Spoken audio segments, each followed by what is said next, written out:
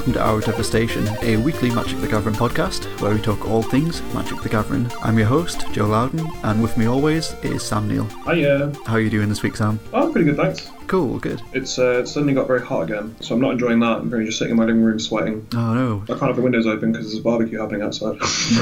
Like, it was quite nice here earlier, but once again we've had rain and thunderstorms. It's currently, so to your context, it's currently 8:30 in the evening. Yeah. And it's still 20 degrees. I swear. I hate this. 16 degrees here, and it's nice and cloudy outside. Oh, I should move to the north. It's so grim. I'm on my spiritual home, where it's cloudy and sort of rains a lot. Yeah. Yeah, man, have you played much Magic this week? A reasonable amount, I think. I guess first things first, Arena's had a pretty significant update this week. Yeah, there's been a lot going on there with you've been playing it. Yeah. It's not nice to talk about, feel free to go. Finally got Kaladesh block on there. Sweet. Finally. Mm-hmm. Yeah, so we've got both Kaladesh and Aether Revolt are on there now, and Wizards gave us 3 packs of Kaladesh and 3 packs of Aether Revolt to open, along with some rares mythics from the set as well, which is pretty cool. So they seem to really want people to be testing the cards and testing the game, so rather than have to grind or pay actual money to buy packs, we just got given a load of cards. So we've got Walking Blisters and Chandra Torch of Defiance and Fumigate and whatever you could want or need, pretty much. You've just been given. Yeah, that's really sweet. Yeah, totally. And then with that, there's a few sort of different formats as well. So there's a quick draft option now, which is I think it's going to be constant, so it's going to be available all week. So that one's Dominaria only, but you can only do that one with the premium currency, so with gems. They've got their regular draft format, which is Aether Revolt at the moment, so that's going to be available all week, but it will be rotating as well. And then they have made sort of changes to the way that the sort of rank or laddering works. Right. So they've pretty much reset everyone back to 0, and now you actually have a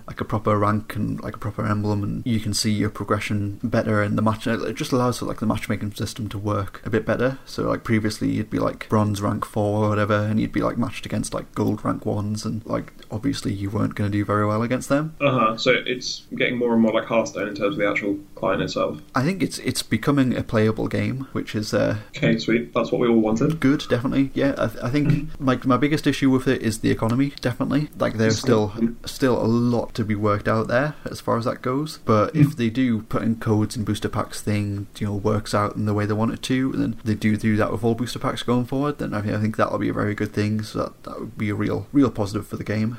But as it stands, I don't know, something needs to be done about the economy. I mean, they're giving you play sets of all the sort of staples from Kaladesh block, right? Yeah, but that's just for the closed beta section. Obviously I assume everybody's just going to have complete account wipes once it goes on to general release. Maybe they'll give us something for participating in the beta. But yeah, if you were to just sort of sign up now, as if the game was live, and you sign up now with a new account, and you weren't provided with all of these sort of play sets of cards and mythics and rares and stuff, wild cards or whatever, then it's going to take a lot of time or a lot of money to get anywhere. Oh yeah. To vaguely playable deck, really. Did they say that once the wipe happens, they'd refund the account with how much you'd spent? So they are going to refund any gems that have been spent, so you don't actually get the money back, so it just goes back into the economy. So you get the premium currency, so you get, let's say I've spent $20 on gems, used all the gems, however, whatever, let's say that's it's not, but let's say it's 2,000 gems or whatever. Yeah. You can spend them whatever way you want, but every time they do a wipe, they'll be resetting the cards, your cards in your collections, and any money spent, any gems spent, will go back to whatever the total purchased amount was. Oh, sweet. So you get to use your money again after it's been wiped. Yeah, totally. Sweet. So it doesn't feel putting money into a beta hasn't really wasted it? Yeah, pretty much. Sweet. Yeah, I think as far as that sort of thing goes, then yeah, I think it's pretty fair enough, what they're doing with that. But I don't know. I still feel very odd about free to play games, and yeah, I think I would personally just always play them for free. If they advertise themselves as free to play, to me that means they are free to play, not I should spend some money on this. I mean, it means they're free to play at a certain level, right? They're not free to play the full game. You're free to play the base level, and then you can unlock tiers with money, essentially. Yeah, I guess so, but I don't know. I feel like even like Hearthstone, like you can. I've never spent any like real money on Hearthstone ever. And you can certainly get very far without spending anything. Yeah, absolutely. Like I'm a competent arena player, and I've I've done all right as far as like just laddering in Hearthstone goes without spending any money. So I just feel weird about like not being able to do that with a Magic product, and then also just spending money on physical cards anyway. Yeah, well, I mean, I've never really understood spending money on JPEGs. Yeah, particularly just to get an image of a Magic card. Like, it's not. I at least want a physical piece of paper with a JPEG of a Magic card. Well, it's not just an image. You get the digital license as well. Oh, yeah, that doesn't matter. I'm not concerned about that. But yeah, besides Arena, I've been playing a lot of Magic Online. Again, just like running back to back like Dominaria sealed. Like I've yet to like 3-0 any of them, but I've done plenty of 2-1s. And I just can't get enough of the format. 2-1 gets you 60 play points, right? Yeah, totally. So it costs you 60 play points to join a Phantom sealed, and then if you win two rounds, and you get 60 play points back. So sweet. So you just keep going. Yeah, just keep going infinite with it. It's just a really fun format. I don't think I would ever get bored of it. No, like just all the time whenever I've got a spare like hour or so, I just want to load up a draft. Yeah, and then other than that, I've also given a go with the bit of an experimental format that they've stuck with Magic Online. I think it's called Planar Sealed, it might be. Right, what is that? It's kind of like an interplanar battle, so they've got a few different sort of sealed environments on there, and they're based on a bunch of different planes. So you've got like Innistrad, you've got Zendikar, you've got Mirrodin, and you can basically you pick one of the planes, and then you get a sealed pool from that plane. So Innistrad, for example, you'll get a pack of Innistrad, a pack of Dark Ascension, a pack of Avacyn Restored, and then I think it was like 2 packs of Shadows and a pack of Eldritch Moon. Okay. And then that'll be your sealed pool to build from that. Like Zendikar, you got like a pack of Zendikar, a pack of Worldwake, a pack of Rise of Eldrazi, and then it was like a couple of Battle for Zendikar and like an Oath of the Gatewatch pack. So you build a... planes. Yeah, so you're playing. You pick your plane, and then you build a sealed pool from your plane, and then pit that against the other people who've either built from the same plane as you, or just Zendikar, as it seems, because everybody seems to just be picking Zendikar. It's where all the powerful cards are, right? Yeah, majority. Yeah, I guess it's Phantom. Yeah, okay. Which I didn't realise straight away. So like straight away it booted up, and I'm like, Innistrad. I'm going to go Innistrad, definitely. Yeah. Get the value. Yeah, and jumped on to go and put my 60 play points, whatever it was, or 100 play points, whatever it was, into Innistrad, and then was like, oh wait, yeah, it's Phantom. Like, they're not just going to give everyone Snapcaster Mages for like nothing. All these fetch lands, the Lilianas. Yeah. So that's not how it works. Nah, totally not. So I've done 2 of them so far. Both times I picked Innistrad. Like, I think it's probably my favourite plane, so I thought, why not? There are some sort of interesting decks and interesting cards from the sets available. Sure. And yeah, both times I played against Zendikar for 3 rounds in each of them, and went 2-1 both. Like, people seem to just either like Zendikar as a plane, or B, realise that all of the allies across all of the 5 sets you get do really like powerful things together. Yeah, I imagine there's some like pretty busty combos you can put together with those cards. Yeah, absolutely. I had like my opponent in like the first one that I did, I think it was like round 2, like my opponent had like a Gideon ally of Zendikar as well, and had like a bunch of allies out, and was just making night tokens with Gideon because it was just triggering all their ally effects.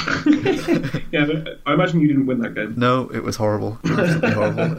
But it was a lot of fun. It's mainly been playing a lot of Limited this week, but I've enjoyed it a lot. How about yourself? I haven't played a lot of Magic this week, actually. I've been away this weekend, so I didn't get to play FNM. And I played a bit on Wednesday, played some Legacy and some Commander. It's pretty sweet. Cool. I did a draft online, drafted a sweet black-white deck. Oh, nice. Set Dominaria. Yeah, so I drafted a black-white deck and then opened... my pack on big one was Icy Manipulator. Sweet, seems good. And then I started picking up like a black-white historic deck. Nice. And then I opened Wrath Capuchin in the third pack. Obviously I forced the blue in there. Yeah. It's pretty sweet. I went 2-1. Yeah, I think like Wrath's like a sweet card, and yeah, just like I feel like a lot of the sort of mid to higher end blue cards are like just really good. Like Academy Journey Mage is probably one of my favourite cards in the set. Like, it's just sweet, really cool. Like Wizard synergies for days, and then just that bounce effect is class. Yeah, it's amazing. I mean, also I got to go before combat on my opponent's turn, flashing this Wrath, flashing this Icy Manipulator. Yeah. That was real nice. I enjoyed that one. Seems good. That was good fun. Cool. Did you manage to get to any of the Battle Bond events this weekend? No. Nope. And neither did I. Sweet. However, I do have a Battle Bond to crack for our Cracker Pack this week. Well, let's pretend that we're doing one of those events, right? Yeah, totally. So, see, I've no experience. We're not the authority on this. No, we are not at all. They were like the last people this set is designed for, as far as like the format goes. But let's have some fun. So I did. Well, hang on. Let me just get the spoiler up because I would definitely not know what any of these cards do. So while you're doing that, I will talk about the pack quite briefly, because there are some vaguely interesting things about the packs, which at least I find quite interesting. Yeah. So usually any of the supplementary sets are printed in America. I think it's like the Carta Mundi site in Texas that prints them, or at least prints the majority of them. Yeah. For Battle Bond, it looks like they've all been printed in Japan. Okay. So I don't know anything about the printing site in Japan or the company that's printed them in Japan, but yeah, on the backs of all the packets it just says made in Japan, and the packs themselves are a slightly different size to your standard Magic booster. Okay. So they're a bit larger. So there's probably about like a gap of about a centimetre, maybe a little bit more, between like the top of the pack and where like the top of the card in the pack. That's strange. Yeah, so they do that for like Japanese boosters. Usually have like a sort of circle like indent at the top of them, so they can be sort of pop the circle out and then hang it on sort of hangers in stores. And they do that for sort of some of the big box stores in America I've seen as well, and I think they do it for boosters in South America too. But that's not something that we have in the UK, so it's quite interesting that the pack is pretty much a very different shape from like your standard pack. Yeah. And there's also a pretty cool feature. I'm not sure if it's on all sort of like modern Japanese packs or if it's just sort of Battle Bond and it'll be on supplementary packs going forward. There's a bit of like an indent, sort of like a tab at like the top of the booster, like where the booster's sealed.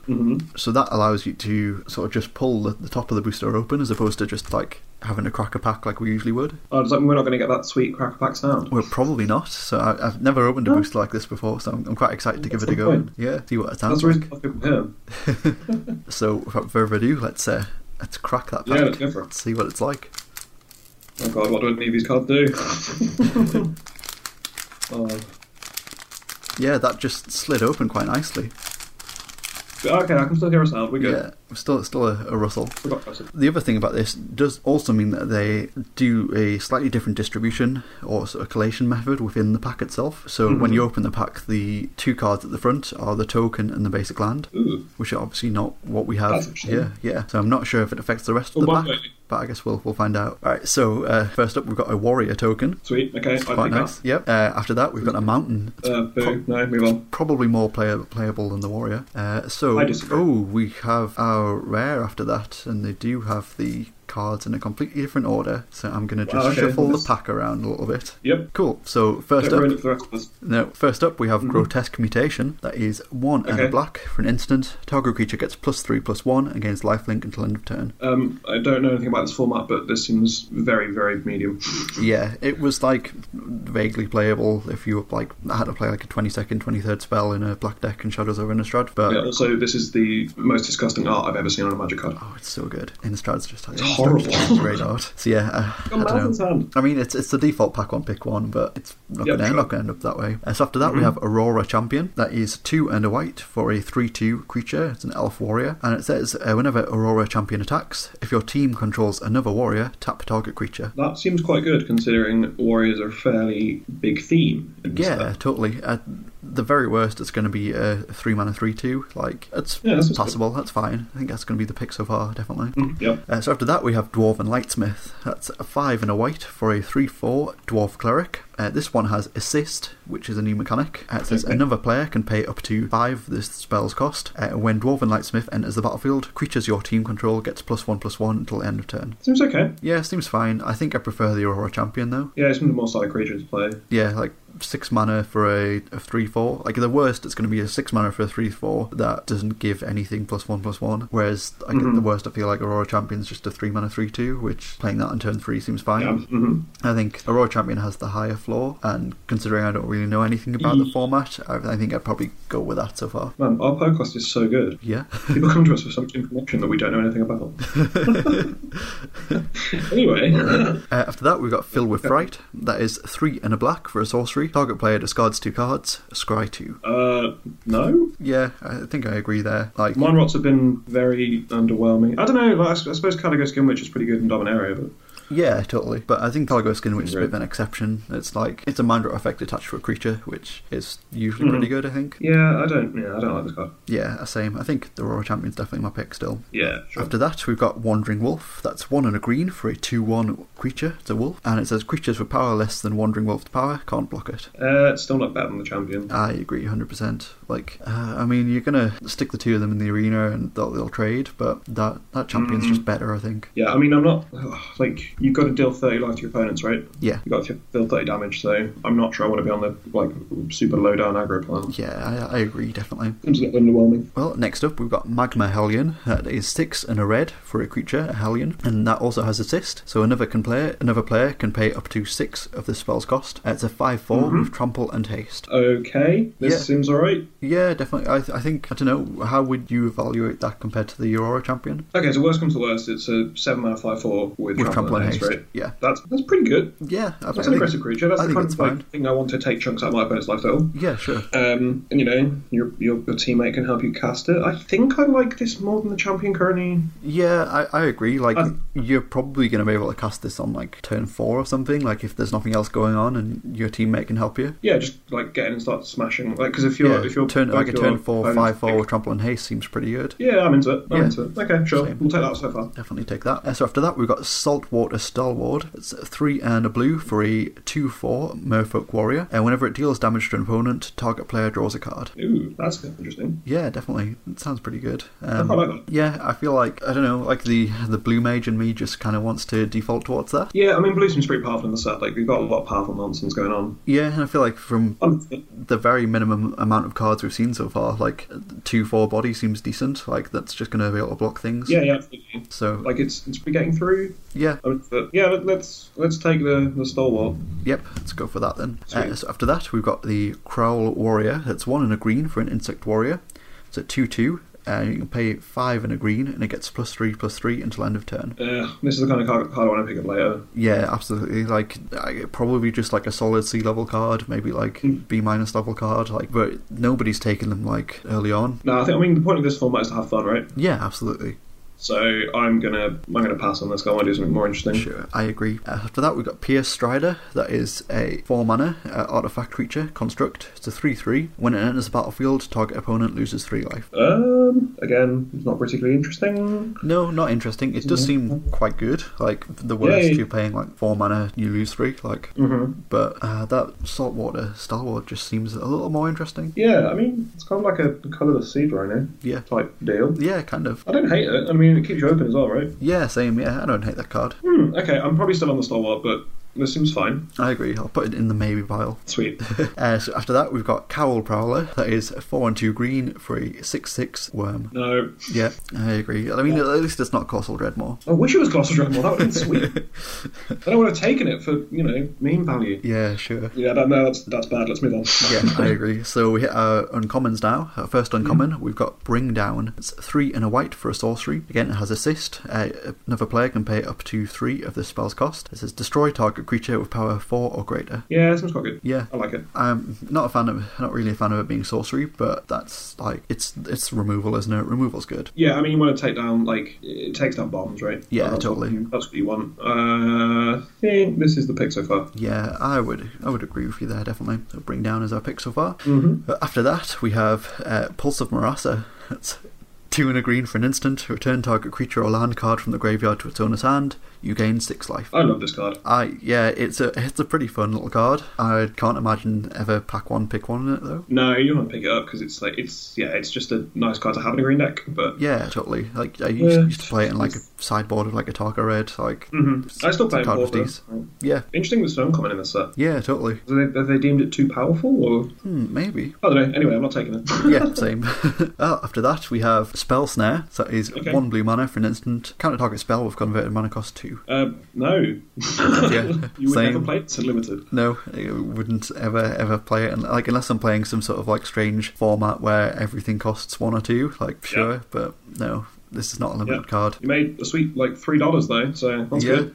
It probably cost me my pack's probably paid for itself there, so that's fine. Woohoo! Fine. Well, onto our rare. Our rare is Generous Patron. So it's 2 and a green for a creature, and it's an elf advisor. It's a 1/4, and when Generous Patron enters the battlefield, support 2. So you put a +1/+1 counter on each of up to 2 of a target creatures, and then whenever you put 1 or more counters on a creature you don't control, draw a card. Ugh, the hell is this? It seems like a card that's pretty much exclusively for this format. Yeah, it seems like it seems sort of forced, right? Yeah, I think it's so. a cool design. It's a cool design space, but I don't think I want to take it. Yeah, I agree. Like it being a 1/4 seems fine. Like it's going to block most things, but it's never really going to be getting in for much. No, it seems pretty. See, I'm now reevaluating the what's the removal spell called? Bring down. Looking through the set, there aren't a lot of creatures with power 4 operator that I'd actually want to kill. Yeah. Which has made me reevaluate that pick slightly. Oh god, it can't just be the common artifact creature, can it? Maybe it is. Oh god, maybe it's this green rare. Maybe it's the Generous Patron. that one. Yeah. Maybe it's that. Maybe that's actually good. Maybe. Yeah. I feel like I don't really know enough about this format and probably never will. Sweet. Yeah, like I think personally I might go out on a limb and just pick that Pierce Strider. Yeah, sure. I mean, it seems good. Yeah, it keeps you open. It's going to be playable on any deck, and 4 mana 3/3 that deals target opponent loses 3 life when it's battlefield is pretty good. I mean, we have to pick 2 cards, right? In Battle Bond. Ah, yeah, we do. Yeah. So you pick that, and I'll pick the Patron. Sure. And then we'll probably get there. Yeah, and it'll die to our opponent's bring down. Yeah, because I'll make your Strider too big with my Patron. God, this format's so complex. I know, it's so deep. Oh man. Okay. Well, that felt like a good use of everyone's time. Yeah, I agree. I'll put some timestamps in so you can fast forward through that if you if you do wish so. Yeah, like I'm sure at some point we'll play the format. Like we probably have to for a laugh at like Nationals or GP Liverpool or whatever. Yeah, right? We'll hang out and do it, and then we'll do it once and never speak of it again. Never speak of it while we're doing it. Just remain completely stalwart the entire time. Yeah, just open those foil true name nemesis. That's all. That's what I wanted to happen, and then that would have made an exciting segment. Yeah. As opposed to this thing where we're like, maybe this card is good. Anyway. So with our Cracker Pack done and over, I think the more said about that the better. Let's move on to our card of the week. So do you have a card of the week this week, Sam? Yeah, it's my card of the week is Primeval Titan. Awesome, prime time. Yeah, because I've picked up the Amulet Titan deck in Modern. Oh, nice. Because it's actually really cheap. Yeah, definitely. Surprisingly, like it's not as good as it used to be. So I picked up the cards because I was putting together a Legacy version. Yeah. Because Summer Bloom is still legal in Legacy. Yeah, true. But it turns out Wasteland and Swords to Plowshares just ruin that deck. But yeah, I've picked up the bits to play it in Modern, and it's just really, really fun. Yeah. I mean, everyone knows how much I love green, and casting a 6 mana 6/6 with trample that fetches you lands on turn 4 is pretty sweet. Yeah. And I just win the game by attacking them with an 8/8 double striker. Sweet. But I've just been really enjoying playing a different deck because I've been playing I play sort of fair creature decks or creature combo decks, like the Druid deck loads. I played Monero Company for ages, played the Green White Value Town for ages, played Druid for ages, and I just want to play something different. I mean, I know it's still a green creature deck, but it's more of an actual sort of linear combo deck. Yeah. And I really like playing sort of complex lines. Yeah. It's why I've never really been interested in stuff like Burn or I quite like how Death and Taxes plays, but it's not really what I want to be doing if I'm playing Magic because it's a bit too linear. Yeah, sure. With stuff like Amulet Titan, you can just go so deep on it, and you can put in loads of one-arm stuff with the Teleria Wests and loads of one-off lands and stuff. And there's different ways you can build the main deck to put it with Summoner's Pact. You can put a one-off Tireless Tracker or a Reclamation Sage, and it's just been fun sort of going deep and find all the different lines on that because it's the kind of deck where there isn't really a correct play. There's never really, because it's so difficult because it's so complex and there's so many moving parts of the deck. It's so difficult to find out what the actual correct play was. Yeah. So I don't think I'd ever play it at a GP. Okay. But it's really fun to just jam games with. Cool. Yeah.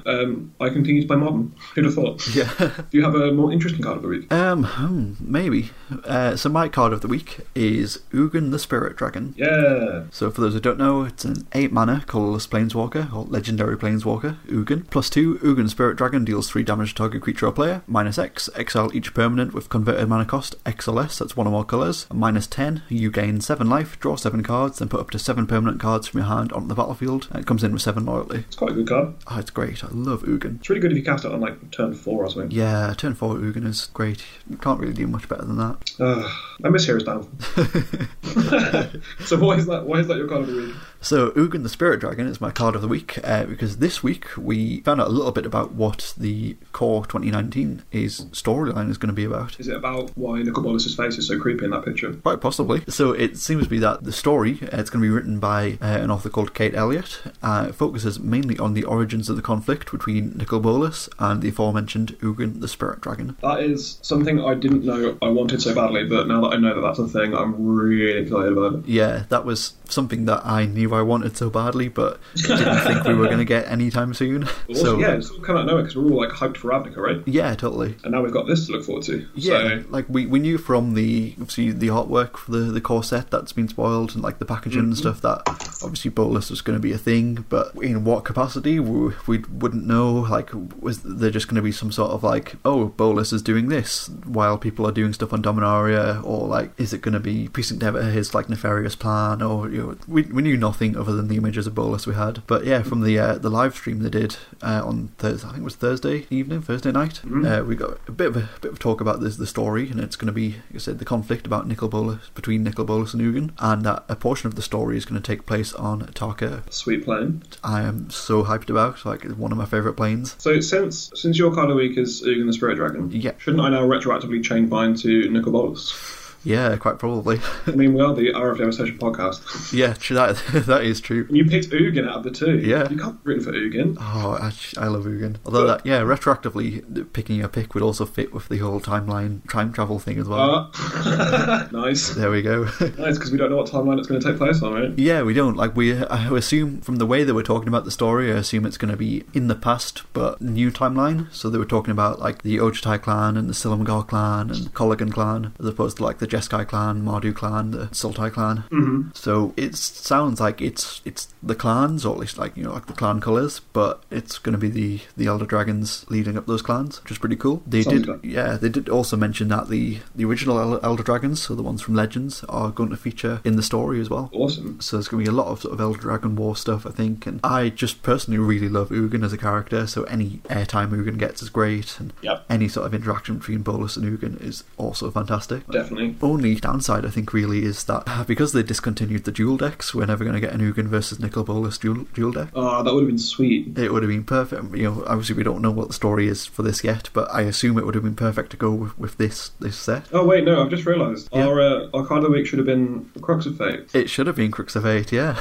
Man, we need to plan these podcasts better. Oh well, maybe we'll look at a story next time. Card in M19. Yeah, maybe Crux of Fate will get a reprint. That'll happen, I guarantee. Yeah, sweet, cool. I haven't So I think Watsy should give us a preview card for M19. Yeah. And it should be Crux of Fate. Yeah, I'll get tweeting at Mark Rosewater now. Make sure we'll move on to our next segment. Yeah, totally. So one of the ways that Ugin ties into the theme, I guess, of the podcast this week was to highlight the story, because this week our main sort of topic, I guess, is all about the story of Dominaria and how much we love it. Yeah, love and not so love some parts of it. Yeah, most of it. I think I've already made my thoughts on this podcast abundantly clear about how I feel about the story. So for Dominaria, we got the story in 12 segments. I feel like quite a lot happened over those 12 segments, but not a necessarily huge amount happened in each segment. Yeah, time passed. Yeah. But while I was reading the story, time seemed to stand still. Yeah, pretty much.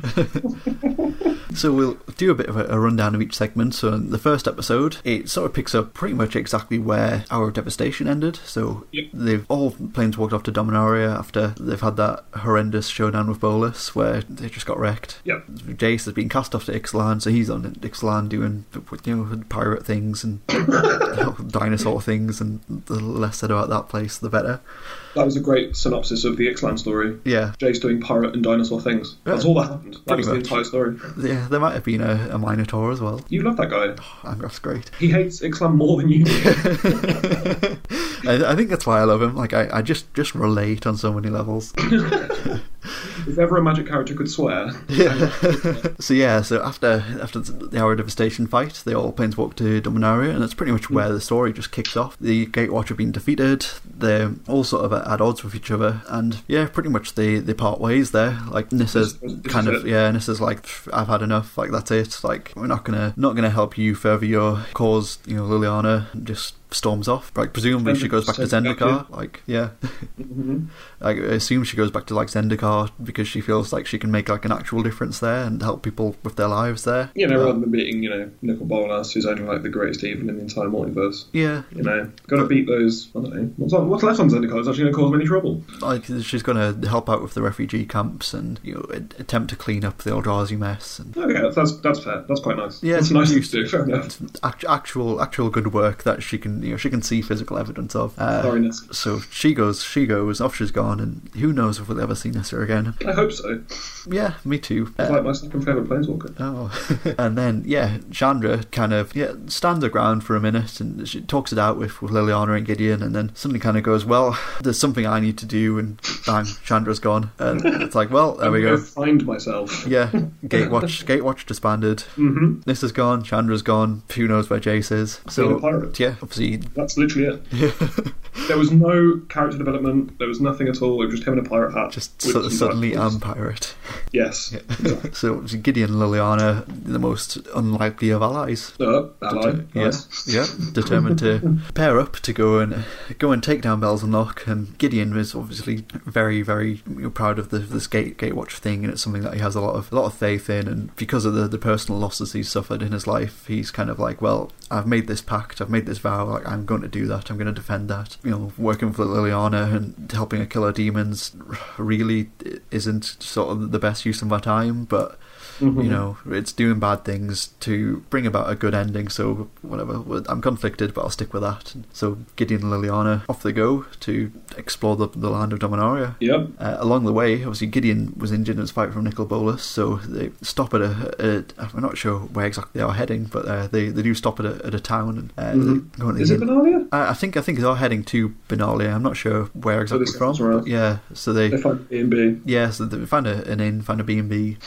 So Gideon can rest and heal up, and it's then that Liliana discovers what happened to her family, really, that they all died, and the only thing that's left of her is her brother Josu is now a lich. Yep, it's a shame, isn't it? Yeah, so she's pretty unhappy about that. And then that's pretty much where the first episode ends. God, that was riveting. Yeah, big reveal that her brother's still alive, or sort of still unalive, and now he's a lich working for Bells Unlock. Yeah, and they said that in the story, if you read it, about 4 times. Yeah, they do. Yeah, like the narrator says it, then Liliana says it, just in case you didn't, I don't know. I'm going to complain for no reason. I feel like it's like a part one, like it was fine. Like it got me interested. It definitely was like I wanted to read more. So. Yeah, absolutely. I thought, I enjoyed that first episode. It picked up where the Hour of Devastation story left off, like perfectly, and it was like, okay, it's just going to be Gideon and Liliana. How are the two of them going to overcome this demon when the 4 or 5 of them on Armageddon could barely take down one? So it was a decent way to start it all off, I thought. Yeah, absolutely. Then you had episode 2, the Raven Man appears to Liliana. Ooh. Which was something that I was hoping we'd see a lot of the Raven Man on Dominaria. Yeah, it didn't happen. Considering that was where Liliana first encountered the Raven Man and like where she's from, and pretty much this whole massive part of who she is as a character, really. Yep. And he briefly appeared in this story. Yep. So she has one of her strange talks with the Raven Man, as she does whenever he pops up, where they argue about things, they go back and forth on things, and eventually she figures out that Bells Unlock's plan to keep Josu alive as a lich would be so that she wouldn't be able to use the chain veil to kill Josu and then kill Bells Unlock as well. So she realises, well, I need to use the chain veil to break my brother's curse. I need to do that to set him free, so he can finally rest, so he can finally die. So we need to find another way to kill Bells Unlock. She sort of breaks the news to Gideon, and it's a bit awkward. They team up with some of the townspeople there, and they go and fight a small army which is invaded, obviously led by Josu, and they have a fight with some skin witches and dread shades, which are described quite horrifically in the story, which is pretty cool. Eventually culminates in Liliana using the chain veil to break the curse and kill Josu. Yep. Again, I thought that was like a fairly decent episode. Like again, like a lot of stuff happened to progress the story. Like the Raven Man first appeared, and you were like, okay, this is cool. This is what we were wanting from Dominaria. We're going to find out some things about him. Oh, this has happened to Liliana's brother. Oh, there's a big fight. Oh, she's finally freed her brother. That thing. Yep. I thought that was really cool. It was. Still think the writing was quite bad. Yeah, I don't think the writing was fantastic, but I felt like at that point it was still very much, I want to read more. Let me know. Yeah. More. Okay, so from each story, obviously from episode 2 on, Yeah. I'm going to pick my favourite line. Cool. Gideon came toward her. His expression was shocked. It's good. Yeah. It's, Episode 3? high quality writing there. Yeah. So yeah, episode 3 was I thought episode 3 was one of the best of the whole story, like if not the best. So Yeah, I really enjoyed it. yeah, essentially it's about the Weatherlight, and obviously once the Weatherlight's been raised and it's been restored to its former glory, Jahaira needs a crew. So Yeah. she goes round and manages to essentially build a new Gatewatch in one story as opposed to like 2 entire blocks. Yeah, that's pretty sweet. She doesn't mess about. No, not at all. Like I thought the pacing of the story was pretty good, and it just managed to set the tone for the Weatherlight crew just really well. I thought like you had all of the throwbacks to like the original Weatherlight crew, and then all of the things to keep it relevant to like the current storyline as well. Yeah, definitely. It's very cool. Yeah, so she pretty much just flies around in the Weatherlight, picking people up, going, "Hey, this is what we're going to do in the Weatherlight. I'm captain of the Weatherlight. Do you want to join my crew?" And they get like a mage, they get a warrior, they get everybody who could fill any role on the Weatherlight ship, and off they go. And then suddenly at the end, Ajani arrives. He planeswalks on the ship. Yeah, of course he does. Yeah, and that's Why wouldn't he? that just kind of happens. Yeah. So again, I'd say, well, I haven't got a lot to say sort of about the story itself. I don't necessarily think that's a bad thing in this case. Mm-hmm. Like I thought it was one of the better written or sort of better paced stories, and say it did just manage to get everything done in regards to like assembling this new team. Yep. Like a lot faster than at least it did in the past like 2 years that the whole Gatewatch storyline has been going. Yeah. So what was your favourite line from episode 3? This one's difficult because it's actually not that bad. Yeah. Like it's mainly dialogue and it's sort of alright. Yeah. Found it. It had rained earlier and the sand was still damp. Fantastic scene setting there. Yeah. I feel like I'm right there. You're just going to pick all of the bad lines, aren't you? That was sort of the point. It had rained. Yeah. Sweet, Dominaria, it rains. It does. It does rain on Dominaria. No, there's, air pressure and stuff. Yeah. On to episode 4. So episode 4, I thought was where it sort of took a bit of a dive, really. Like, there was suddenly like a drop off in both quality and also like quantity of story. So I thought it just felt like not a lot happened in this episode at all. Pretty much it's just lots of bonding and talk, lots of dialogue between all of the new Weatherlight crew members without actually progressing the story at all. That's the thing. I feel like it seems more part of like, the sort of middling bit of a novel. Yeah. Rather than what's meant to be this sort of snappy, quick-paced magic story that like you just read in a short amount of time. Yeah, totally. And it is just a lot of dialogue and sort of chatting and scene setting, which is important, but yeah, absolutely. A lot of time. I think they had to like obviously tick a lot of boxes as far as like doing throwbacks to like all of the old sets, and like all of the old sets are set on Dominaria goes. Mm-hmm. So I think a lot of that was attempted to be sort of covered in this episode, but as far as like actual story progression goes, like not a lot happens at all. Like the fight to Phoenix, like that's about it. It's like they have their first fight together as a team and are successful. So yeah, I just feel like it was a bit of a filler episode and didn't really do anything. It's probably quite possibly my least favourite episode of the whole thing. Yeah, it's really quite it's nothing happens. They just talk to each other and like none of the characters are particularly fleshed out though. Yeah. Like some of the interactions between the characters are just absurd. Yeah. I don't really get it. No, I was not a fan at all. So what was your favourite bit from episode 4? That probably won't kill me, Arvad warned her. He was certainly honest. I'll come up with something, Tiana promised. That's fair, Arvad said. Yeah, it's not great. Jeez, it's so boring. I mean, also at the very start of this episode, it literally says the sentence in a standalone paragraph. Then everything started to go downhill. Yeah. That's some good foreshadowing. Oh, that definitely describes this episode, I think. Oh man. Oh yeah, episode 5. So yeah, after that we go to episode 5. I thought this one was a little bit more interesting. So this one, Liliana and Gideon, they arrive at Benalia and they meet with the Weatherlight crew. So it's a big convergence of everybody finally. Ajani's there as well, and obviously they all fill each other in on what happened in Armenket. Understandably, Ajani is upset that they went there and tried to mess with Bolas. Yep. Jace shows up as well and has a bit of a moan about Liliana and pretty much like, no, I'm not getting involved with this Gatewatch thing anymore. Like, we're not doing this. Like, she's going to betray us all. Peace out, and leaves. Yeah. Yeah, in the meantime, everybody who sticks around is like, well, you know, the point of the Weatherlight is we're here to fight the Cabal, we're going to get rid of Bells and Locke. Obviously, the two of you want to get rid of Bells and Locke as well, let's work together.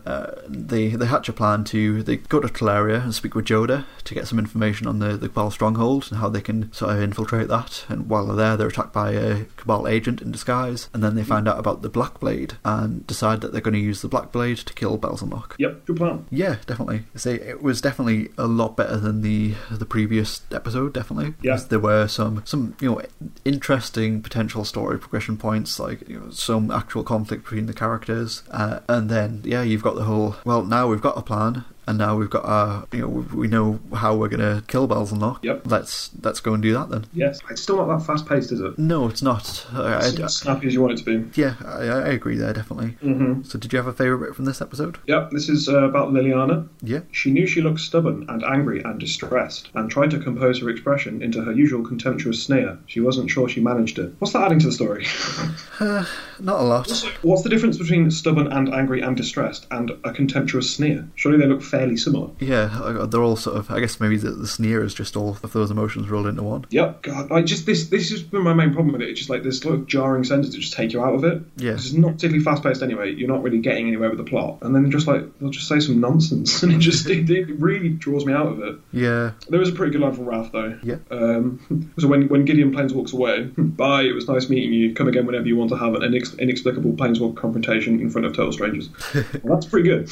Yeah. That's pretty funny. Yeah, totally. Like there are some gems, but generally I found the writing to be quite annoying. Maybe it's just me, but I'm just being a snob about it.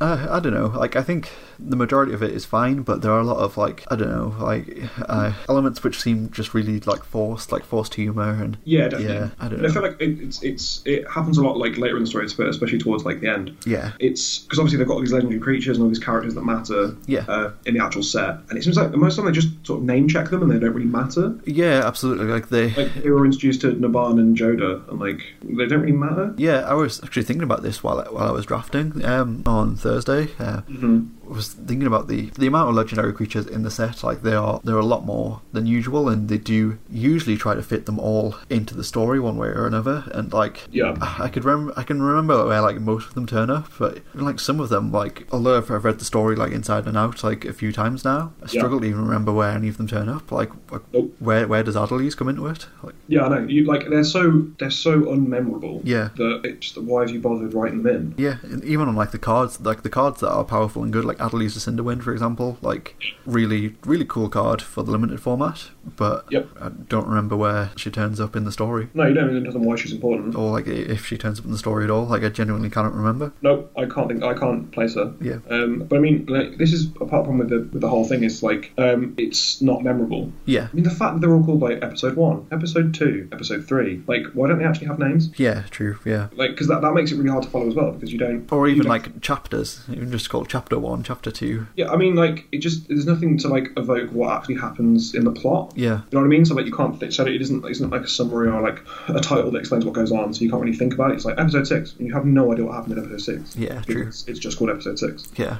Speaking of episode 6. Yeah, let's go. Let's move on. So episode 6 is a bit of an odd one. Like, I really didn't enjoy it much at all. So it starts off with a bit of a slight backstory on Teferi and what sort of Teferi's recent history is, what he's been doing recently, and it's all about him trying to solve this puzzle that Urza's left behind, either left for him or somebody else. We're not entirely sure, because who can ever be sure of Urza's motivations? Yeah, he does random stuff all the time. So for whatever reason, Teferi's trying to solve this puzzle, and he's spent what would be many people's lifetimes trying to solve this maze, this labyrinth, this puzzle thing. Like, unsure of like what exactly it is as well, because it is described as like a puzzle like frequently, but it seems like it's like a labyrinth, because you've got like, I don't know, like when I was reading it I was imagining something like Indiana Jones Temple of Doom. Like, you'll be walking down a corridor and there'll be things like flying out the walls at him, or you'll swap things for like bags of sand, and it sounds like that, but it's never really described in as much detail to show like exactly what it is that he's inside of. So he's trying to get this puzzle. He can't solve it, he can't do it, and just in time the Weatherlight crew turn up, and together they use the power of friendship and teamwork and manage managed to solve the puzzle together. That's convenient, isn't it? Yeah, really convenient. This Passage. thing, this labyrinth, this whatever, that temple that Teferi's been trying to solve for, like, who knows? Like, it doesn't say how long he's been at it, but because time is kind of like irrelevant to him, being a time mage and aging at different speeds and rates and stuff. And yeah, he could have been spending like 1,000 years or so trying to crack this puzzle. Can't do it. Mm-hmm. Suddenly the Weatherlight turn up and hey, we can all do it. Yay! And it turns out that inside that puzzle or maze or labyrinth or whatever it is, it was actually a power stone containing Teferi's Planeswalker Spark. Mm-hmm. Yep. So yeah, that was it was all very convenient how it all happened. Yeah, it just things that happened just to progress the story, but the story wasn't really progressed anymore. Yeah, totally. Yeah, it was that. Like, I just felt like far too convenient. Like, and there was just lots of like unnecessary descriptions of like Teferi like attempting like puzzles over and over again. Yeah. And it's like, yeah, like we get it. Like, just maybe if they'd like given more of a description of like what exactly he was doing, why he was doing it. Yeah. And then we got to meet his daughter though. Yeah, we did. We got to meet his daughter, which was pretty cool. Yambi's a fairly interesting character. We'll probably never see again. Yep. That's Dominaria story in a nutshell, right? Yeah, pretty much. Oh, that character's cool. Oh, they're gone. Yeah, pretty much. Like, again, like I didn't think the pacing was too bad in this one, but it just felt like something that they could have shortened and like maybe merged it with like another episode. Yeah. So what was your favourite line from episode 6? The person who caught his arm to help him swing over the deck rail appeared to be a vampire, but no one else seemed to find this unusual. Yeah. Mm-hmm. Yeah, I feel like that's a good example of one of those like attempts at like forced humour. Yep. Like, okay, great. That's yeah. We've already been through the fact that Arvad's like a vampire and like that's a big deal and like he's actually sort of fine or whatever. And now we've got this. Yeah, and I don't know. I don't know if like would Teferi even have a problem with vampires at all? Like given that like he's an old walker and who knows how many planes he's seen and how many years he's lived. Yeah, it probably would have been fine. And then like it just moves on. Like he doesn't say anything. Then it just moves on to him shaking sand off his clothes. Yeah, like it's not like he sees a vampire and thinks like, oh, it's Baron Zenger. Like, yeah. You know, he has also been doing things in the whole time that the game has progressed, not just like being, I don't know. Around. Yeah. Well, you know, no one seems to question the fact that Johnny's a massive cat. Yeah, totally. Like, we don't, because all sorts of nonsense happens. Well, I mean, there are cat people on Dominaria anyway. Yeah, but that's still weird, right? No? Okay, maybe not. No, not as weird as a vampire, clearly. Yeah, sure. But no, nobody else seemed to mind, so, you know, whatever, it's cool. Well, that's alright then. Yeah. So, episode 7 was pretty much just a filler episode. Like, I thought that was probably the worst episode of them all, to be honest. It is a complete waste of time. It was just like entirely background on Teferi and what he's been doing since he last appeared in the story, essentially. Yep. It was just it just felt really unnecessary and didn't really do anything to progress the story on, like, at all. Like, it very briefly explained his situation, and then went on to have he had lots of interactions with characters that were meaningless as far as like the plot of the story goes, and characters we'll never hear of again. Like, I think, like you were saying, like, this was an episode entirely dedicated to just shoving cool legendary cards into the set. Like, you've got all of these good cards like Quende, and you know, we can't fit this character into the current timeline. Oh well, let's do a bit slightly in the past and he can be interacting with Teferi. So it just felt like there was just a lot of stuff shoehorned into it, and it was just filled with just far too much filler. I was not a fan of this episode at all. No, nothing happens. Yeah, entirely. Nothing happens at all. Yeah. That was a short one. Yeah. Did you have a favourite quote from that one? Yep, so this is Teferi thinking about Quende and Subira. Yeah. He had no business thinking of potential romantic attachments. Not now. What?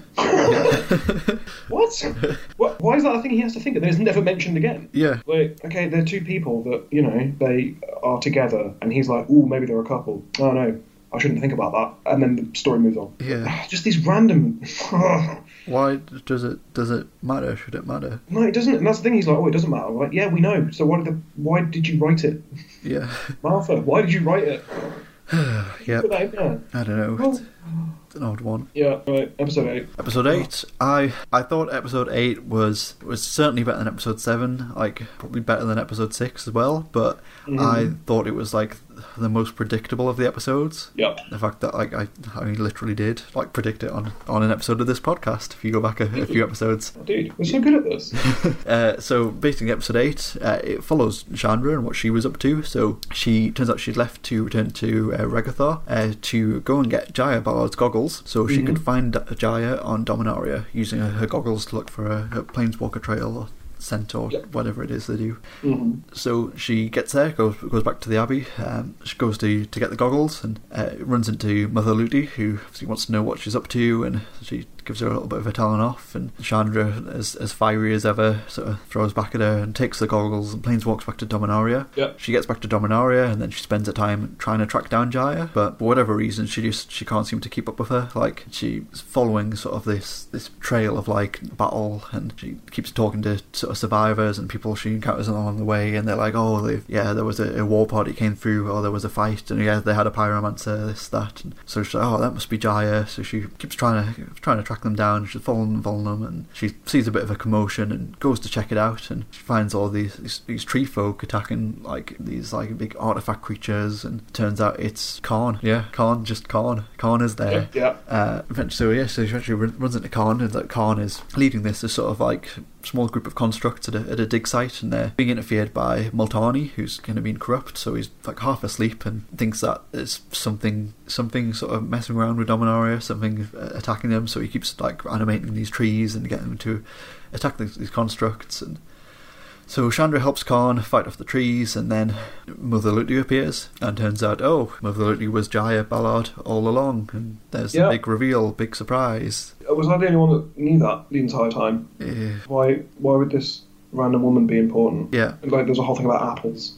But why would we care unless it was actually obviously Jaya? I don't know. I mean, the whole reveal at the end is just abysmal. I mean, it's cool. Like, she's cool, but I really like Chandra as a character. Like, I really do, and like, it was cool getting that final like confirmation of that thing which we've all suspected all along, that Jaya Ballard runs the Abbey. Like, that was cool to finally have that in confirmation. And it's like, Karn's one of my favourite planeswalkers, so it's really cool to have Karn finally in the story now, but it just randomly there. It did feel just a little like, oh, and here is Karn suddenly. Again, just very convenient. Like, if they'd cut that episode about Teferi and replaced it with like one about Karn, that probably would have been considerably better. There's things like, there's all the introductions and stuff, and then I don't know if they're trying to be clever, but like, Karn's introduction is just that. Like, just like, oh, he starts talking, oh, it's Karn, and then we move on. I'm Karn, and I'm someone who has been gone for a long time, and then like, she just doesn't interact with him and just doesn't care.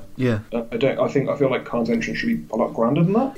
I agree. Like, Karn is a very important character, I think. Like, not even as just somebody who like really likes Karn as a character. I think Karn's kind of one of the integral characters of the story, if not the game. Like, given that all of the history on on Dominaria and the Phyrexians, and the fact that Karn himself is like part of the legacy weapon, like, is a fairly important character. So I did definitely enjoy episode 8, but again, I feel like that the pacing was a little off, and they just could have introduced Karn a bit better. It could have been more grand, I think. I agree. So did you have a favourite quote from that? It's the bit where Mother Ludi comes onto Dominaria. Chandra, in her head, like, what's she doing on Dominaria? Was Chandra's first baffled thought. Then, hold it, how is she on Dominaria? She's not a planeswalker. I don't think she was a planeswalker. You can't be. How did... Okay. Oh, it's obviously Jaya. Well done. Okay. I feel like there's a lot of that happens where like overdramatic nonsense. Like something happens and you go, oh yeah, okay, that's cool, and then in the next sentence they explain the thing that happened, and that totally takes away from that moment. Exactly. But like, because they could have cut that bit out and it would have been really, really cool. Because that whole bit, it's Chandra spun around, Mother Ludi stood there, right? And then the last line is her saying, I believe those are mine, right? Point to Jaya's goggles. But the fact she said, and pointed to Jaya's goggles, like, you could have just said the goggles. You didn't have to have this whole thing about, like, Mother Ludi isn't a planeswalker. Is she? Like, you didn't have to have that, and, like, you could have just had her randomly appear and go, those are my goggles, and that would have been cool. But everything's just a little bit over-explained and a little bit spoon-fed. And there's a lot of, like, nuance and cool stuff they could have done that just is sort of ruined. I don't know. That's part of my problem with most of it. I agree. I think most of it you could have probably condensed this down to like 6 episodes. Like 6 stories, and it would have been paced a lot better, and I don't know. No, I think so. Like, even if you look back at like the other stories, like, to go a slight tangent, like Ixalan had 7 stories. like Rivals had like 6 stories. Yeah. So I don't know. Like I guess that's I get it. Like 13 episodes on the plane, which I guess is one more than Dominaria had like for the whole plane. But yeah, like if they just condensed it down, like even just like 10 stories at the most, would have felt a lot better, I think. Yeah, and I mean, like, it's just because I get it, because it's, you know, it's Dominaria and it's grand and it's meant to be amazing. Yeah, totally. You know, I've already talked at length about the fact that they spoiled the entire story by releasing the cards before the story. Yeah. We've been through how that could have been improved, but it just feels like they're wasting part of it. Yeah. They've got, what, 12 episodes to tell this like really grand and amazing story, and you're like, when you actually condense it down, nothing really happens. They just speak to a lot of people who are name checked on legendary creature cards. Yeah. And then Teferi's wandering a desert or whatever, and like they just seem to waste these episodes that could have been amazing. Yeah, totally, I agree. Like 6 of them seem really good, and then the other 6 seem like either pointless or like they could have just condensed 2 of them into one story and it would have just flown a lot better. Yeah, absolutely. I don't know. Anyway. Yeah, that's good. 9? Episode 9. So episode 9, Jaya explains it all. She explains pretty much everything, like how she's Mother Ludi and talks to Chandra about everything and how she'll train her to be powerful, but Chandra's not quite ready yet, and you know, all of that thing. At the same time, Khan explains that he's been digging at the dig site to find the Silex, which is a bomb powerful enough to end the Phyrexians forever. Sweet. Which is I'm really obsessed with those Phyrexians. Yeah, that's pretty cool. Like that's the kind of thing like I want from like this, you know, big epic Dominaria storyline. Not you know, like, hi, I am Khan. I'm here because I'm here to retrieve a bomb that is going to end Phyrexia forever. Yep. Awesome. Sign me up for that, definitely. So Chandra, Khan, and Jaya all sort of get together to help Khan and help the dig continue. So they all band together to fight Multani, and then the Weatherlight show up just in time, and Multani eventually comes to his senses and calls off the attack of the tree folk.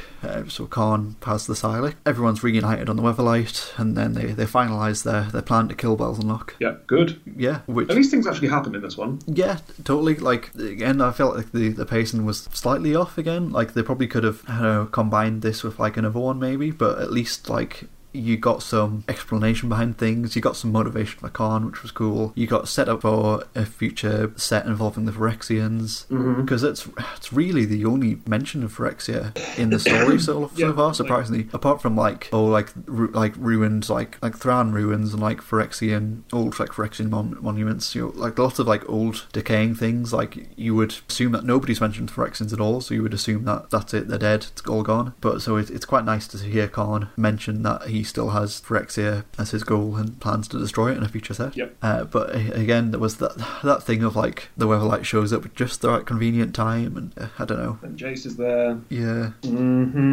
So yeah, at least they've got their finalised plan to kill Belzenlock. Did you have a favourite quote from that episode?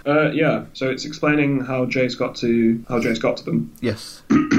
Your ether trails in Dominaria were close enough to crossing it that I suspected you might have met up with it. I had to do some calculations to adjust for altitude and speed. It was tricky but manageable. Thanks, Jace. I just because I mean, like, it's because we've never really had an explanation of like planeswalking specifically before. Yeah, as far as like the specifics, like what happens, and that could have been a really good point to like go into detail and like explain what happens. And maybe I think it's probably one of those things like the Force in Star Wars, where the least said about it the better. You kind of like allude to what it does, and then you just kind of leave it as this kind of like mystical magical thing, rather than going like, oh yeah, you have midichlorians and you can measure them, and I have more of this, so I can have more force than you, and you have less, you have more force than this person. And so yeah, I think if you just leaving that like mystical magical element to it, I don't know, I think we'll be fine. Tried to go into it before, like with Origins, with like Chandra's Ignition and stuff. It seems like they have, you know, different colours have different ways in which they planeswalk. Yeah, like because he's blue, he had to do some calculations to adjust for altitude and speed, which isn't a very Jace thing to do, but like they could have gone into depth and it could have been cool. And I think I understand the comparison with like the Force and stuff, like I get that, but I feel like it would have been cool if it's just such a sort of throwaway line. Yeah, and again, like no one engages with it, and then make a joke about his clothes. Fine, all right. Another favourite line. Jace's expression was grim, and remained grim as he explained what he knew of Bolus's plan. Yeah. Yeah, okay, grim, and continue to be grim. You don't have to say that twice. I'm just being pedantic. Anyway. So yeah, next on to our collective favourite episode of the whole thing. Episode 10. Episode 10. Slimefoot Waved. Slimefoot episode Waved. 11?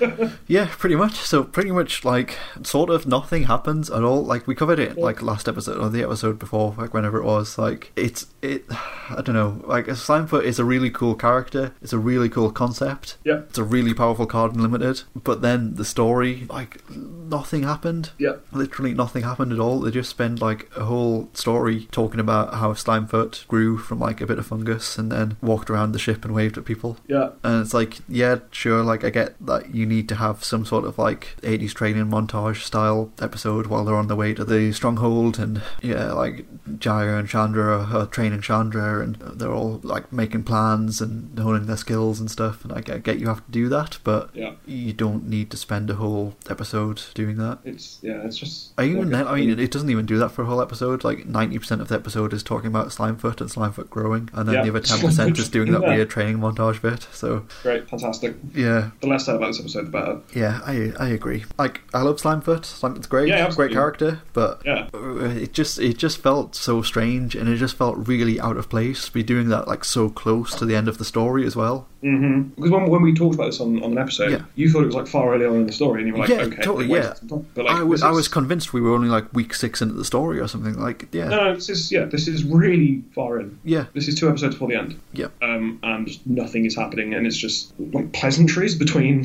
someone that doesn't have the vocal apparatus to reply. Yeah, just waves at people. No, I agree there. It was I think it was that like the sort of placement of the story was the thing that really made me feel negative about the episodes. Like, this would have been cool to have as like, you know, like I said, like episode 6, episode 7 or whatever. Like, it would have been cool to have it in then. I could have a filler episode then. Yep. But I guess they couldn't do that because they didn't have all of the characters at that point. So like, you couldn't have Slimefoot interacting with Khan. You couldn't have them be on the ship going towards the Cabal because there were still other things to do. So I don't know, if they just cut out that episode which was solely about Teferi and trimmed down like a lot of the others and combined them, then it just would have flown so much better. It would, definitely. Do you have a favourite quote from that episode? Slimefoot and Arvad stared at each other some more. Really good writing. I'm really impressed. Great. I think my favourite is, and Slimefoot waved. It's literally it. Little wave boy. Yeah. The amount of times it says Slimefoot waved a greeting. Really? It says the phrase Slimefoot waved about 6 times in the story. Slimefoot explored for a while. Yeah. He's going off, walking around. Slimefoot watched them for a while. Slimefoot does a lot of things for a while. Slimefoot thought about almost being killed by a shovel. Slimefoot told the Sprouts not to get too close to anything. Yeah. There's so many sentences to start with Slimefoot. Yeah, it was just, I feel like a real missed opportunity for something good. Yeah. Well. Slimefoot twisted its upper part to regard Jorah closely. Yep. Slimefoot wasn't sure how to express its appreciation. There we go. That's a good. Yeah. I think that's a good sentence to sum the whole thing up. So it handed her another tool. Slimefoot thought it was a terrible idea. Slimefoot found the stairs up to the deck and climbed into the glare of sunlight. Slimefoot turned and waved a greeting. Oh my god. Just because you mention the name Slimefoot a billion times doesn't mean the story's good enough. Yeah, I agree. Oh god, literally, every other paragraph starts with Slimefoot. Yeah, I get that I don't know, it feels really odd, because so obviously Slimefoot isn't gendered at all, because Slimefoot is first of all, Slimefoot is multiple organisms, really. Yeah. It's like a network of funguses, fungi, as opposed to one central nervous system and whatever. And you wouldn't gender a plant, I suppose, would you? It's you wouldn't gender a plant, but why not just use they, them, their, and it. Yeah, or even it, totally, rather than Slimefoot did that, Slimefoot is that, Slimefoot, yeah. Slimefoot could smell smoke on the sea wind. Oh, God, really? It was time to go back to the safety of the engine compartment. Yeah. Good. Alright, let's move on before I get too angry again. So with that, we come to episode 11. This stuff actually happens. Sort of, yeah. So episode 11 was really, they sort of put their plan into motion, the flight to the stronghold. Teferi does some weird magic time stuff and freezes time in some places and not others, and some magic time stuff. Yep, pretty much. That sounds like a grand oversimplification. Yeah. It allows Gideon and Chandra, who've both been fitted with a nice illusion camouflage, to sneak into the stronghold while the Weatherlight can cause a distraction outside by sort of directly attacking the Cabal's sort of forces there. All is going well until Gideon is pushed into a Cabal fighting pit inside the stronghold, and just Yargle shows up. Your boy Yargle. Yep, Yargle comes up and brings the fight to the Weatherlight. Oh, that's a good tagline. Yeah. It's a good tagline for, like, a Yargle movie. Definitely. I'd watch a Yargle movie. I would also watch a Yargle movie, like, with some, like, proper backstory about, like, that spirit being put inside the maggot that was eaten by a frog. So dope. Yeah. Let's write it. Let's do it. I just feel like this episode, like, important things should be happening, but it feels like it just takes so long for anything to happen. Like, I was going through that whole episode just being like, well, like, story spotlight cards 3 and 4 haven't happened yet. Like, yep, it's episode 11. If you got, like, we've got 2 episodes, so we've got episode 11 and episode 12 to get through 2 story spotlights. Like, it's a bit bad, but yeah, okay, sure, fine. Like, 1 episode dedicated to each of them. Yep. Sure, that makes sense. Whatever. And then you get through all of episode 11, it's like, well, story spotlight number 3 hasn't happened yet, and we've got 1 episode left. It's just very obvious that, like, because the story spotlights are meant to be, like, chosen for, so, like, the first one happens in the first episode, right? Yeah. Broken Bond. Yeah. But, like, it just clearly shows the pacing is way off, because surely they should be, like, you know, it should be episode 1, episode 4, episode 7, episode 10, episode 12, like, something like that. Yeah. But 3 and 4 happen in episode 12, and the first one happened in episode 1. Like, what? How does that work? Yeah, no, it's just... It's unbelievable. Yeah, I think that's the thing that really threw it for me. And I think, even that, like, I think that was one of the factors that made me go, like, huh? Like, are we only on it? Like, we're only on episode 6 because, like, the half of the story spotlight hadn't happened yet, but considerably more than half the story had. Yep, oh, that's good. So I don't know. Yeah, like I do feel like, although it was definitely getting there, exciting things were starting to happen. It just felt like a lot of it felt unnecessary and like just something that they could have just combined with episode 12. Yeah. Like, you know, they spent the whole of like episode 3 flying around and picking up like a whole crew for the Weatherlight, and that was a really important episode where a lot happened in that episode. Whereas like not even a fraction of that happened in episode 11. Yeah. But Slimefoot did get to make a friend or two. Oh god. Slimefoot did this, Slimefoot did that. Slimefoot replied, I am Slimefoot. Oh my god. Yeah. Goddamn Slimefoot. Yeah. Oh well. So did you have a favourite quote from episode 11? Oh yeah. Right. This is after an interaction between Jorah and Liliana, having previously explained that Jorah was used to Liliana's dry sense of humour. Jorah's ironic expression showed she knew that wasn't a joke. Yep. How is that necessary? Yeah, it just isn't. So it's talking about, like, so it says, yes, in the pure manifestation of dark magic, Jorah explained, the number and variety of undead here are almost infinite. Then I should feel right at home, said Liliana dryly. That's funny. Yeah. Right? That's a humorous line. And then immediately followed by Jorah's ironic expression, showed she knew that wasn't a joke. But, all right, like, you don't have to tell me what's a joke and what isn't and what's funny, and just explaining everything down to the last little bit. Yeah. That's what has annoyed me about it. Yeah, there was the whole thing, like I said, there was just so much of, like, here's the thing, here's the punchline, and here's the thing explaining the punchline, and also explaining why this character is reacting to this punchline in this way. It's just so many, like, pointers that you just don't need. Yep. Like the bit where Liliana tells Chandra to shave her head. Yeah.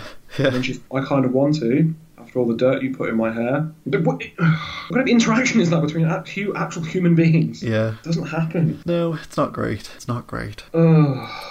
So we come to the final story. Oh, thank God. Episode 12. So, Yargle pretty much just wrecks everyone. Like, that sounds unlikely. Yeah, like somehow this 9-3 like vanilla legend cannot be beaten by like the Weatherlight or like any of its crew members or like Liliana. I do actually want to, like, there is a little bit, because obviously Yargle features briefly in episode 11. Yeah. There is a bit I want to... This thing is not going to stop us, but it was going to delay them. Gideon and Chandra would be trapped in the stronghold, expecting the Weatherlight to arrive at any moment. Yeah. Then Yargle roared and flung itself at the Weatherlight. Oh yeah. Oh, that's good. Anyway. Yeah, no, it was great to see Yargle sort of being portrayed that way. Plus, like, I don't know, it was just really odd that like, so the card isn't good, right? Yeah, no, the card was like, it's an intentional meme, right? Yeah, but they've been like teasing a vanilla legendary creature for years. Yes, now. Yeah, and So yeah, like the card isn't good. Like it's barely playable really, and it's not a great card in limited environment. How does that beat a mythic from the set? Like how does that beat like multiple mythics from the set? How does Yargle? I can't Teferi beat Yargle? Like so when this story came out, you sent me a picture, like an image someone had done where they laid out this like battle. Yeah, that there was like what the board state would be. Yeah, what the board state would be. Like all these planeswalkers, all these legendary creatures like Muldrotha, Slimefoot, like all these the Weatherlight, right? Yeah. On the other side you've just got Yargle, who is a 9/3, who loses in combat to nearly every creature on the other side of the board. Yeah. Who like Teferi can literally just activate ability to remove, who doesn't have reach, so can't actually block the Weatherlight, who would be murdered by the Weatherlight. Like, it's just... Yeah, I've got the picture of the board state up. So we've got we've got Liliana, Death's Majesty, we've got Jaya Ballard, we've got Shanna Siseth's Legacy, Jahara's Familiar, we've got Wrath, we've got Jyra, we've got the Weatherlight, we've got Tiana, we've got Arvad, we've got Slimefoot, we've got an arguably infinite number of zombie tokens. And then we've got the thing which does in the end manage to defeat Yargle thanks to help from Slimefoot. We've got Muldrotha. And then on the other side we've got a Yargle. A 9/3. Yeah. Like if you laid out that board state in a game of limited, I think I know which player's winning. Yeah, absolutely. Like not difficult, like not with difficulty. Yeah, like it's a total divergence from my point there, from I guess from the story there really, but like that alone was just felt like such a flavor fail. Yeah, it was really, like, because flavor fail's one thing, like you could kind of get it, but just it's so bad. Yeah, like if you have a Yargle versus any one of those permanents on the other side of the battlefield, Yargle's going to die. Yeah, absolutely. It'll be like Slimefoot and a Saproling. Yeah, something crewing the Weatherlight. Like any of the creatures, like most of the Weatherlight have 3 power, right? Yeah, they've all got 3 power apart from Shanna, who, if you take into account that there's like a million zombies that Liliana's made anyway, then like Shanna's going to be massive. 2 of the zombies. Yeah. Anything that Liliana can reanimate. Yeah. Jaya's actually pretty crap, so maybe not. But like, you get what I mean? Like, yeah, it doesn't make sense. No.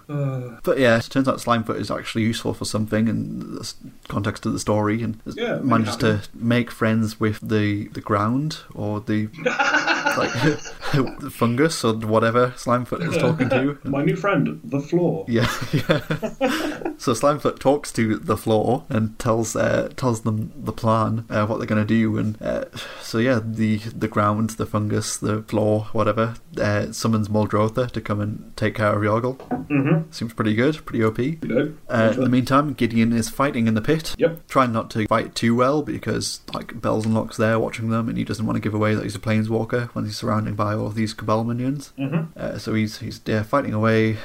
Chandra's there as well. And eventually, there's a bit of a ruckus happens when the warning goes off that they're being attacked. The Weatherlight, so people are running everywhere. Bells and Locke leaves, and Chandra and Gideon sort of regroup, and they go off to find the Blackblade. And then Rada is there as well. They find the Blackblade and go outside and have this big, all sort of converging big battle. So all of the Weatherlight crew are there, all of the Cabal are there, everyone's fighting each other, all the zombies and spirits and whatever Liliana's controlling there. Bells and Locke's there, and yeah, Gideon gets into a fight with Bells and Locke, stabs him with the Blackblade, but it doesn't go all the way. Bells and Locke hits him, knocks him to one side, allowing for Liliana to deliver the final blow with the blade. She gets in, pushes it in, and that's that. Big demon killed by the big sword. Yeah, it's sort of anticlimactic, right? Yeah, it definitely felt that way. Just stabbed him a bit. Liliana stabbed him all the way. He's dead. Yeah. Great. Yeah, even then, it felt like it happened fairly like late in that story itself, and like that's only story spotlight card number 3, which again felt like a bit of a favour fail because in that story spotlight, Bells and Locke isn't being stabbed with a sword. Yeah, he's being like death magic to death. Yeah, like Liliana, right? Yeah, she's not holding a sword. Yeah, well, that would have given too much away, wouldn't it? Yeah, quite probably. We already gave most of it away. Yeah, so post-fight, after the battle, Teferi takes the oath, so Teferi is sworn in as the newest member of the Gatewatch, so everybody's happy there. But Karn and Jaya are just, they're having none of it. They're like, nah, we don't want to get involved with that. Like, they could both decide, well, we'll consider it, but we're not gonna swear anything, we're not gonna sign anything. Obviously Karn has more important matters, like, delivering his bomb to Phyrexia to kill all of the Phyrexians forever. Delivering your bomb? Yeah. I mean, that is how he would say it, right? Yeah, pretty much. much. Emotional and stuff. Yeah, but yeah, so they all pretty much just agree that, although the two of those haven't sworn the oath, and none of the Weatherlight crew have sworn the oath, they all agree that, you know, we're gonna fight Bolus. We'll work together. Teamwork makes the dream work. You know. Yeah. They all planeswalk away, except Liliana, who can't planeswalk away. Oh no. Oh, what's that strange? What's going on there? Mm-hmm. Turns out Nicol Bolas has been there all along. Oh, what a surprise. Reveals himself, and it turns out that Liliana's contract now belongs to him by default. So Small print. Didn't read the fine print. Yeah, she has to work for him now. Yeah. So yeah, it's pretty much, you know, it's like, well, you've got to obey your contract or you'll literally die, so come with me. And she has no choice but to leave and go with Bolas. I mean, she says she's like, oh, I can get out of this, right? Well, yeah, I think she considers like just dying for like a minute, but yeah, she's like, well, no, I'm Liliana, like, I'm black, I'm selfish, that's one of my key attributes. So she goes with Bolas. So the others planes walked away, and they meet with Jace and realise, oh, Liliana didn't follow us. Oh, that's strange. Well, maybe. Oh, okay, what's going on here? And you know, Jace is like, well, told you so. Yeah, he's like, oh, she's a bad person. She does the bad things. Yeah, she's the bad person that does the bad things, and I knew she would do the bad things eventually, so, you know, oh well. Gideon sort of, you know, seeing a different side of her, I think, from the interaction that they've been having over the past, however long they've been on Dominaria, like months, I think it is. I think it's like 3 months or something. A while. Yeah. So it's like, no, like, you can't just leave her behind, so he's like, well, look, you stay here, I'll go back, I'll go and look for her, and then I'll return with her, or at least news of her, you know, I'll go figure it out. Gideon planeswalks back to Dominaria and can't find any trace of Liliana at all. So he kind of thinks, well, you know, hope she knows what she's doing. Quite worrying, but I don't know. Planeswalks back to Ravnica, I assume they're at. And there we go. End scene. End story. Yep. Gideon's like, oh, I bet she's fine. Yep. Well, it happened, didn't it? It did, it happened. Yeah. Did you have anything from that particular story that you enjoyed, or any sort of points you want to touch on? I'm Gideon Juro. I came here with Liliana Vess to kill you. Yeah. Good, yeah. Nothing like telling me your plan. Yeah. Just straight out, I'm going to kill you. Yeah. My favourite part of the story is when Rada was just there and then didn't matter at all. Yeah, that was it. It was like, I am Rada. And then, didn't do anything. Like, you didn't. There was never really an indication of Rada being there before that story, that brief bit in a story, and then there was never really any indication about what it does after that. Like, again, it's just like, let's shoehorn as many characters as we can because we need to have the characters that are on the cards represented in the story. So that definitely did leave it down in some way. But I don't know. Like, overall, I thought like the story was fine. Like, it probably should have just been. Should have just been like spliced together with episode 11, and they should have just done one big one where they like maybe shrink the Yargle fight down. Because it was just too long. Yeah, and then like, I don't know, all the nonsense about fighting in the pit and like trying to find the sword, like cut that down a bit as well. Yeah, I don't know. I thought like overall, like as far as like the whole storyline goes, it should have been about half the size that it was. I agree. There was just too much shoehorning, too many things that were explained that didn't need explaining. And do you feel like it delivered on what it was trying to do as far as like bridge the old and the new? No, not really. It felt like they just had a story for the Gatewatch. Yeah. They just had like a general plot outline for the Gatewatch. Like, they were going to kill Liliana's last demon. It didn't matter where the demon was. Yeah. What was going on? That was going to happen with the Gatewatch, and it was part of this greater Bolas story where Liliana was going to default to Bolas. Yeah. And they were like, oh, we'll do Dominaria and we'll just shoehorn this in there. Yeah. And then we'll name check all these characters who are cool on Dominaria. Yeah. And we'll call this Shana Cisei's Legacy, and we'll have some Capuchins. Yeah. And they were fairly inconsequential to the story. Yeah. And most of the big characters Calm's fairly inconsequential. Yeah, totally. It's fairly inconsequential apart from like looking like a badass old lady. Like, it just felt like they had a story arc for the Gatewatch that they've had for several years that ends on Ravnica. But it could have taken place on literally any plane. Yeah. And it felt like the Ixalan story was far better thought out, like with Azor and stuff like that, and Vraska and Angrath. Like, it felt very much tied to the plane. It felt very much like the plane mattered. Yeah, definitely. Whereas I agree with you there. I do feel like because it's the 25th anniversary of Magic, it made the perfect sense to go back to Dominaria Dominaria, Yeah. and they've just crafted the story around the fact that they're going back to Dominaria and shoehorned that into like the big plot arc, as opposed to, you know, crafting a proper identity for the plane, really. Yeah, because I mean, the whole thing with Belzenark is like he actually has nothing to do with anything on Dominaria, really. Yeah. He's rewritten all the conveniently rewritten all the history books and story. Like, oh, I invented the Cabal. I did that. When we know, like, that's not true, right? Yeah. And that's sort of portrayed as a way to flesh out his character. Like, oh, he's devious and he wants to rule everything. But it's just cheap. Like, they could have been on Lorwyn, and Belzenark could have been like, yeah, I invented fairies. Yeah. Like, that would have been the same thing. And they just name-checked all these things. Like, they said Cabal, they said the Weatherlight, they said Rada's name. Like, and I just don't... It just felt cheap. Yeah, I agree. Because it could have happened on anywhere, right? Yeah, like, literally any other plane. Like, this could have happened on Mirrodin, and Belzenark happened to live on Mirrodin, and it just felt like they had a big plan, and then they thought later that Dominaria would be a good setting for it. Yeah. And that makes me feel a bit, not upset, but disappointed, I suppose. Yeah, I would agree with you there. There were some cool bits, like, yeah, and obviously I've had a real problem with the writing generally, and the prose in general. Yeah, I mean, I think I can let a lot of, like, the writing, like the actual technical writing side of things, like, slide, definitely. Yeah, but, sure. Yeah, I felt like there were still a lot of unnecessary things, and the pacing was off, definitely. And I feel like strangely, I almost feel like the story, like the plotline itself, doesn't do the set justice. Yeah. Like, given how good the set is for both Constructed and Limited. Yeah, and like the flavour of the actual cards is sweet. Yeah, absolutely. And like because in terms of the physical cards, like the name checking is cool and interesting, and like you were saying, like we said when we first saw the full spoiler, like every original set is mentioned on a card, stuff like that. You get like Guardians of Koilos, and you get like random names of these like things. But that's kind of cool on a card because cards are very limited in what they can do, and how much flavour you can put into a card. And some cards that don't have flavour text, just have a name and some art, are really, really flavourful and really, really cool. Yeah. And then this like thousands and thousands of words of prose just doesn't work. No. And it just feels really underdeveloped.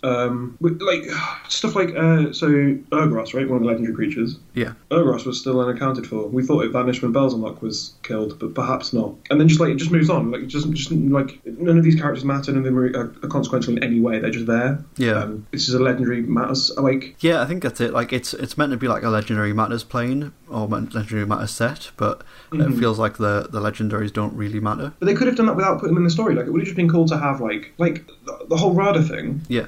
Like, Rada is cool because we know Rada from Time Spiral. Yeah. Right? And you can see in the picture that she's gotten swole, she's dope now, she's Grand Warlord Rada, and she's cool. And that would sort of have been okay, just leaving it as the card. Yeah. Like, oh, she's still there, she's doing okay. But just randomly shoehorn her into the story and not have it matter. And I think they could have probably focused just on the Weatherlight crew. Yeah, I think so. In terms of story. And then, like, oh, Adley's is there, she's a legendary wizard. And, like, Rona's there, and, you know, she's just a thing. And, like, they could have just put a little flavour text and it would have been fine, and you didn't have to waste parts of the story on it. Yeah. And I think that's what annoys me the most about it, is that they could have just taken through the cards. Yeah. Because most of the time, the cards speak for themselves, and like I like cards because of the flavour, and I don't really care about having this like absurd backstory. Yeah. I don't know. I like.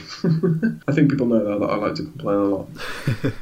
But those are my thoughts. Yeah, I think they are definitely justified. Yeah. But yeah, I think we'll have to see where Core 2019 takes us. Like, I'm excited. The story sounds really cool. Yeah, I feel like you can rarely get Bolas wrong, like ever.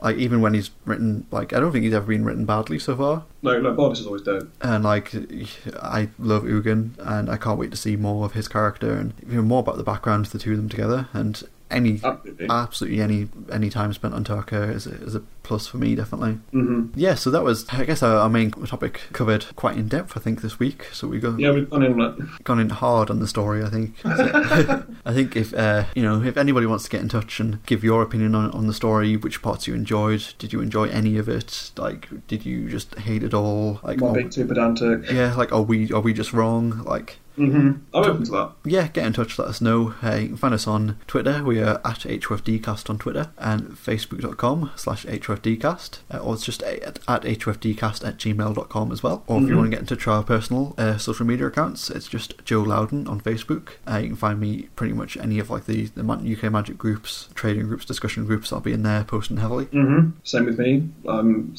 Just Sam Neal on Facebook. If you search SNEAL, you'll probably find me. Sweet. or you'll probably find me buying loads of expensive Magic cards and then 2 weeks later selling those same expensive Magic cards because I have a problem. So yeah, I think that's about all we have time for this week on Hour of Devastation. Once again, we are well approaching the second hour. Godfarrer has returned. We'll see you all again next week. Bye!